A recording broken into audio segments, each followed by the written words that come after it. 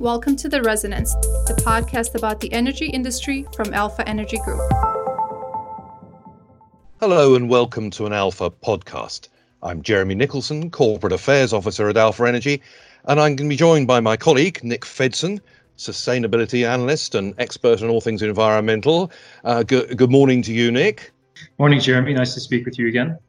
Well, today we're going to be discussing SECR, Streamlined Energy Carbon Reporting, an acronym we're all getting a little bit more familiar with. Some might imagine this is a sort of successor to the former carbon reduction commitment, but I understand, Nick, it's rather more complicated and more wide-ranging than that. Yeah, this is a good point to start off on. So Streamlined Energy and Carbon Reporting, SECR, began on the 1st of April 2019, and we're doing this podcast in April 2020 because we've just ended the first year, the first financial year where companies will be preparing reports that will be SECR compliant. But what ended a day before SECR started in April 2019 was the CRC. So it's common for people to say that SECR is some sort of replacement or successor to the CRC. And I think this is a misconception that would be useful to get out of the way straight away. SECR serves a very different purpose to the CRC. The CRC fundamentally was a taxation framework, and that's not what SECR is. In fact, you might even say that the CRC sort of lives on in spirit in terms of the tax revenue it was supposed to generate in the increased climate change levy rates that we saw starting in April 2019. So the reporting component of the CRC, if you like, has been carried over into SECR. But SECR serves a number of different purposes than the CRC. It brings in more energy streams than the CRC did, and it's embedded in business practice in a different way to the CRC. I mean, for example, the Environment Agency regulated the CRC, and there was sort of quite detailed audits of CRC compliance. This hasn't been announced just yet for SECR. SECR is at present going to be unaudited. It's going to be components of annual accounts published on Companies House, which, while companies' finances typically get audited every year, environmental reporting sections won't be audited just yet. So while SECR, has come in as soon as the CRC has been repealed, I think it's important to note that the two pieces of legislation serve very different purposes. I think that's a very important point. From what you're saying, it sounds like this isn't just a technical process, although there is a technical process involved, and not therefore just something for energy managers or environmental staff to concern themselves. This is board level stuff, isn't it? Putting something in the public domain, along with your annual accounts. This is a big cultural change for a number of businesses, I guess. Yeah. So maybe actually it would help to say what SECR really is. So SECR requires qualifying companies to report energy and carbon in their annual accounts. And typically, this is going to mean electricity, gas, and transport for unlisted companies in the UK. And it's going to mean global scope 1 and 2 emissions for quoted companies. And alongside this energy and carbon information, SECR reports need to include what's called an intensity metric, which is used to characterize or contextualize the emissions of a business using some other metric for that business. If it's a retailer, that might be £1 million of turnover. If it's a manufacturer, it might be thousands of widgets produced, let's say. This information, it's presented in annual accounts every year. And what this means really is that energy and carbon footprinting is being brought into the annual accounts preparation that businesses are traditionally used to doing with their finances. So I think the important takeaway for SECR is that it, at the end of the day, is a broadening of the definition of transparency for businesses. Accounts published on Companies House contain financial information traditionally, and that's used by prospective investors or customers as information with which to judge a company that they potentially might want to do business with. But the bringing in of sustainability data with energy and carbon is giving these potential investors or customers new information that they can use to evaluate companies along green selection criteria. So it's potentially quite powerful new information, which is in the public domain, that companies now have to disclose on a yearly basis in the same way that they do their financial information. That's really interesting. But of course, prior to disclosing this and revealing it and all the transparency we hope are going to follow, presumably, I mean, there's going to be a lot of work here potentially for some companies to collate the data, to analyze it and prepare it in the right form.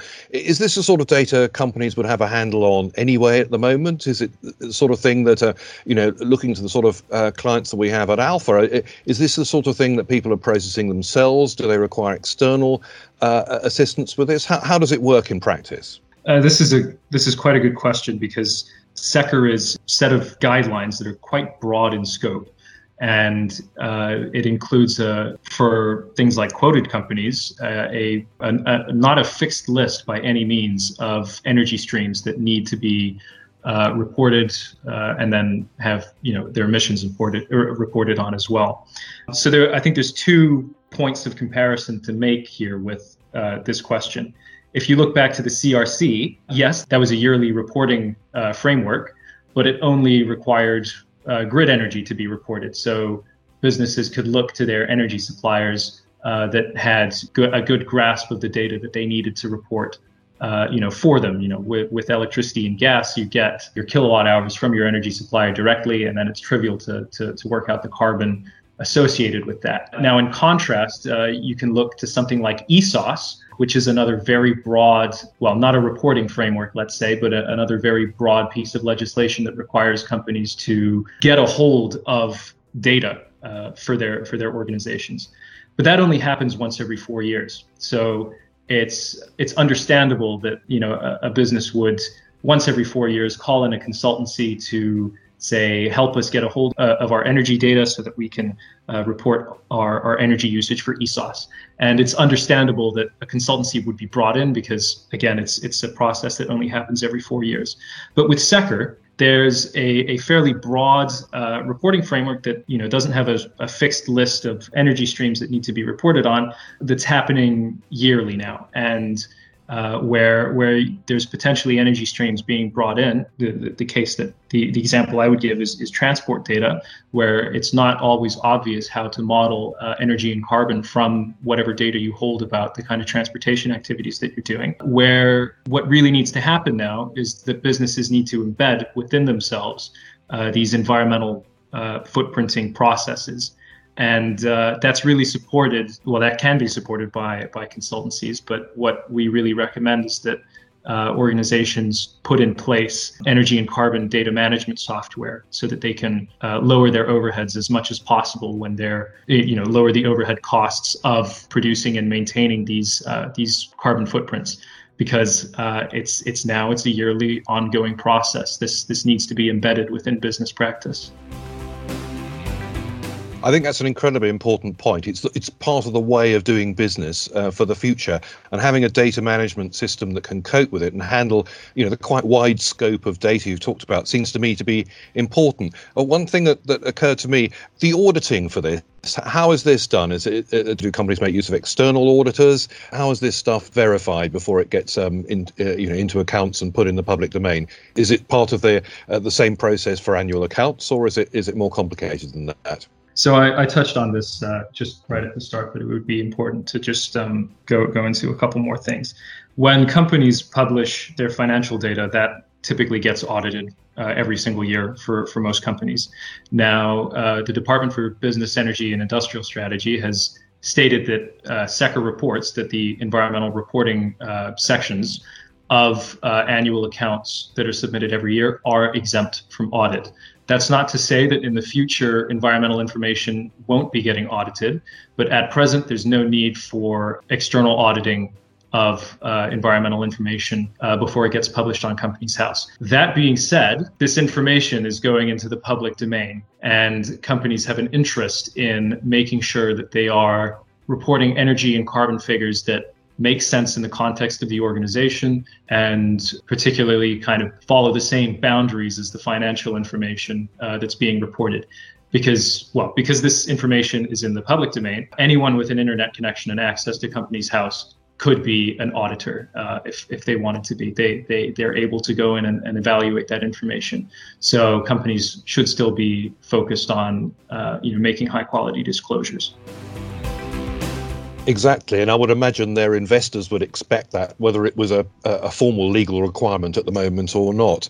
And I think you've given us an awful lot of food for thought there. But just one sort of concluding message: what would it be if you wanted one takeaway message to businesses listening to this about SECA and the points they should have embedded in their mind? What would it be? So I think it would really just be a summary of everything that we've spoken about now. SECA is a new paradigm for annual reporting that's getting introduced to businesses. Companies need to view environmental information in the same way that they do their financials, that these are new streams that they're getting mainstreamed alongside financial information every year. And companies need to wake up and get used to this, because the disclosure of sustainability data is going to become as important, or it's going to become important alongside in the same way that financial disclosures are on a yearly basis. So, wake up to it.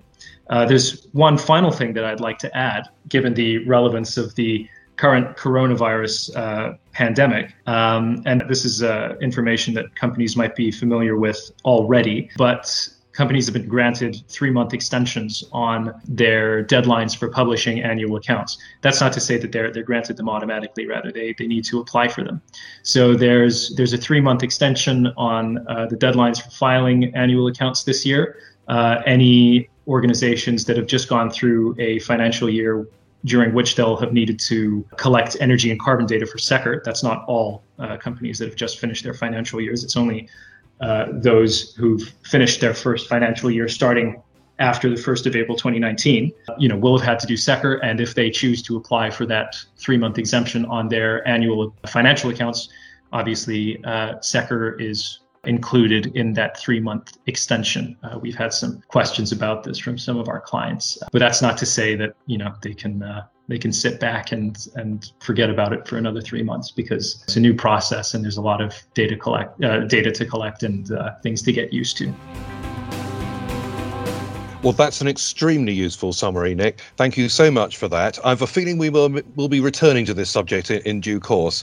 But in the meantime, if you'd like any further information from Alpha Energy or to look at our reports, have a look at our website, alphaenergygroup.com/UK. And we hope you join us again for a podcast soon.